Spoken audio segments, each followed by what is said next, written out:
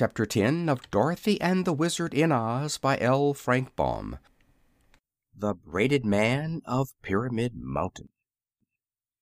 The mountain before them was shaped like a cone, and was so tall that its point was lost in the clouds.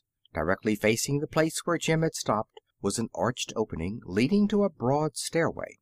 The stairs were cut in the rock inside the mountain, and they were broad and not very steep, because they circled around like a corkscrew, and at the arched opening where the flight began the circle was quite big.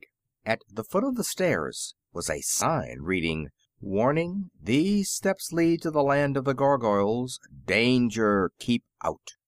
"I wonder how Jim is ever going to draw the buggy up so many stairs," said Dorothy gravely. "No trouble at all," declared the horse with a contemptuous neigh. "Still, I don't care to drag any passengers. You'll all have to walk."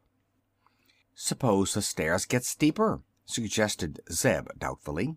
"Then you'll have to boost the buggy wheels, that's all," answered Jim. "We'll try it anyway," said the Wizard. "It's the only way to get out of the Valley of Voe." So they began to ascend the stairs, Dorothy and the Wizard first, Jim next, drawing the buggy, and then Zeb to watch that nothing happened to the harness. The light was dim, and soon they mounted into total darkness, so that the Wizard was obliged to get out his lanterns to light the way. But this enabled them to proceed steadily until they came to a landing where there was a rift in the side of the mountain that let in both light and air. Looking through this opening, they could see the Valley of Voe lying far below them, the cottages seeming like toy houses from that distance. After resting a few moments, they resumed their climb, and still the stairs were broad and low enough for Jim to drag the buggy easily after him. The old horse panted a little and had to stop often to get his breath. At such times they were all glad to wait for him, for continually climbing upstairs is sure to make one's legs ache. They wound about, always going upward for some time. The lights from the lanterns dimly showed the way, but it was a gloomy journey, and they were pleased when a broad streak of light ahead assured them they were coming to a second landing. Here one side of the mountain had a great hole in it, like the mouth of a cavern, and the stairs stopped at the near edge of the floor and commenced ascending again at the opposite edge. The opening in the mountain was on the side opposite to the Valley of Voe, and our travelers looked out upon a strange scene. Below them was a vast space, at the bottom of which was a black sea with rolling billows, through which little tongues of flame constantly shot up. Just above them, and almost on a level with their platform, were banks of rolling clouds, which constantly shifted position and changed color.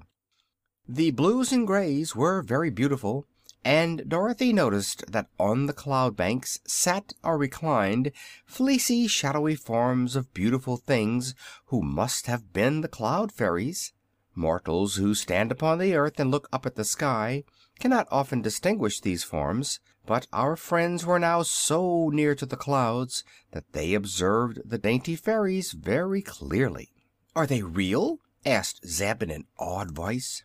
"Of course," replied Dorothy softly. "They are the cloud fairies." "They seem like open work," remarked the boy, gazing intently. "If I should squeeze one there wouldn't be anything left of it." In the open space between the clouds and the black bubbling sea far beneath could be seen an occasional strange bird winging its way swiftly through the air. These birds were of enormous size, and reminded Zeb of the rocs he had read about in the Arabian Nights. They had fierce eyes and sharp talons and beaks, and the children hoped none of them would venture into the cavern. "Well, I declare!" suddenly exclaimed the little Wizard. "What in the world is this?"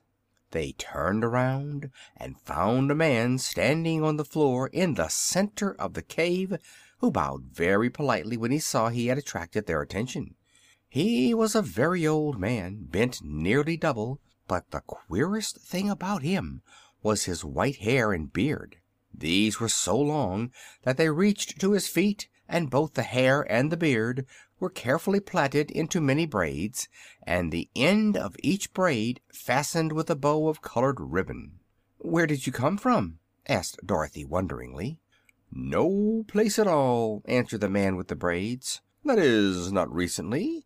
Once I lived on top the earth, but for many years I have had my factory in this spot, halfway up Pyramid Mountain." "Are we only halfway up?" inquired the boy in a discouraged tone. "I believe so, my lad," replied the braided man. "But as I have never been in either direction, down or up, since I arrived, I cannot be positive whether it is exactly halfway or not."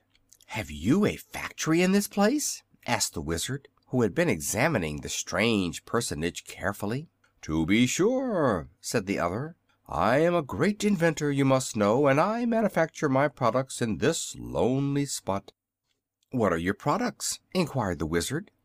"Well, I make assorted flutters for flags and bunting, and a superior grade of rustles for ladies' silk gowns."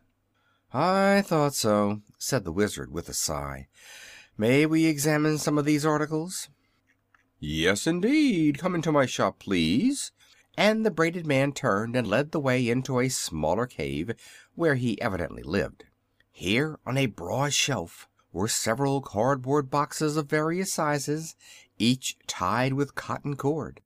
"This," said the man, taking up a box and handling it gently, "contains 12 dozen rustles, enough to last any lady a year. Will you buy it, my dear?" he asked, addressing Dorothy.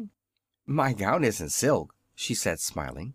"Never mind. When you open the box the rustles will escape, whether you are wearing a silk dress or not," said the man seriously. Then he picked up another box. "In this," he continued, "are many assorted flutters. They are invaluable to make flags flutter on a still day when there is no wind. You, sir," turning to the Wizard, "ought to have this assortment. Once you have tried my goods I am sure you will never be without them." "I have no money with me," said the Wizard evasively. "I do not want money," returned the braided man, "for I could not spend it in this deserted place if I had it. But I would like very much a blue hair ribbon. You will notice my braids are tied with yellow, pink, brown, red, green, white, and black. But I have no blue ribbons." "I'll get you one," cried Dorothy, who was sorry for the poor man. So she ran back to the buggy and took from her suitcase a pretty blue ribbon. It did her good to see how the braided man's eyes sparkled when he received this treasure. "You have made me very, very happy, my dear," he exclaimed, and then he insisted on the Wizard taking the box of flutters and the little girl accepting the box of rustles. "You may need them sometime," he said, "and there is really no use in my manufacturing these things unless somebody uses them." "Why did you leave the surface of the earth?" inquired the Wizard. "I could not help it. It is a sad story, but if you will try to restrain your tears I will tell you about it. On Earth I was a manufacturer of imported wholes of American Swiss cheese, and I will acknowledge that I supplied a superior article which was in great demand. Also I made pores for porous plasters and high-grade holes for doughnuts and buttons. Finally I invented a new adjustable post hole, which I thought would make my fortune. I manufactured a large quantity of these post holes, and having no room in which to store them, I set them all end to end and put the top one in the ground. That made an extraordinarily long hole, as you may imagine, and reached far down into the earth, and as I leaned over it to try to see to the bottom, I lost my balance and tumbled in. Unfortunately, the hole led directly into the vast space you see outside this mountain. But I managed to catch a point of rock that projected from this cavern, and so saved myself from tumbling headlong into the black waves beneath, where the tongues of flame that dart out would certainly have consumed me. Here, then, I make my home, and although it is a lonely place, I amuse myself making rustles and flutters, and so get along very nicely."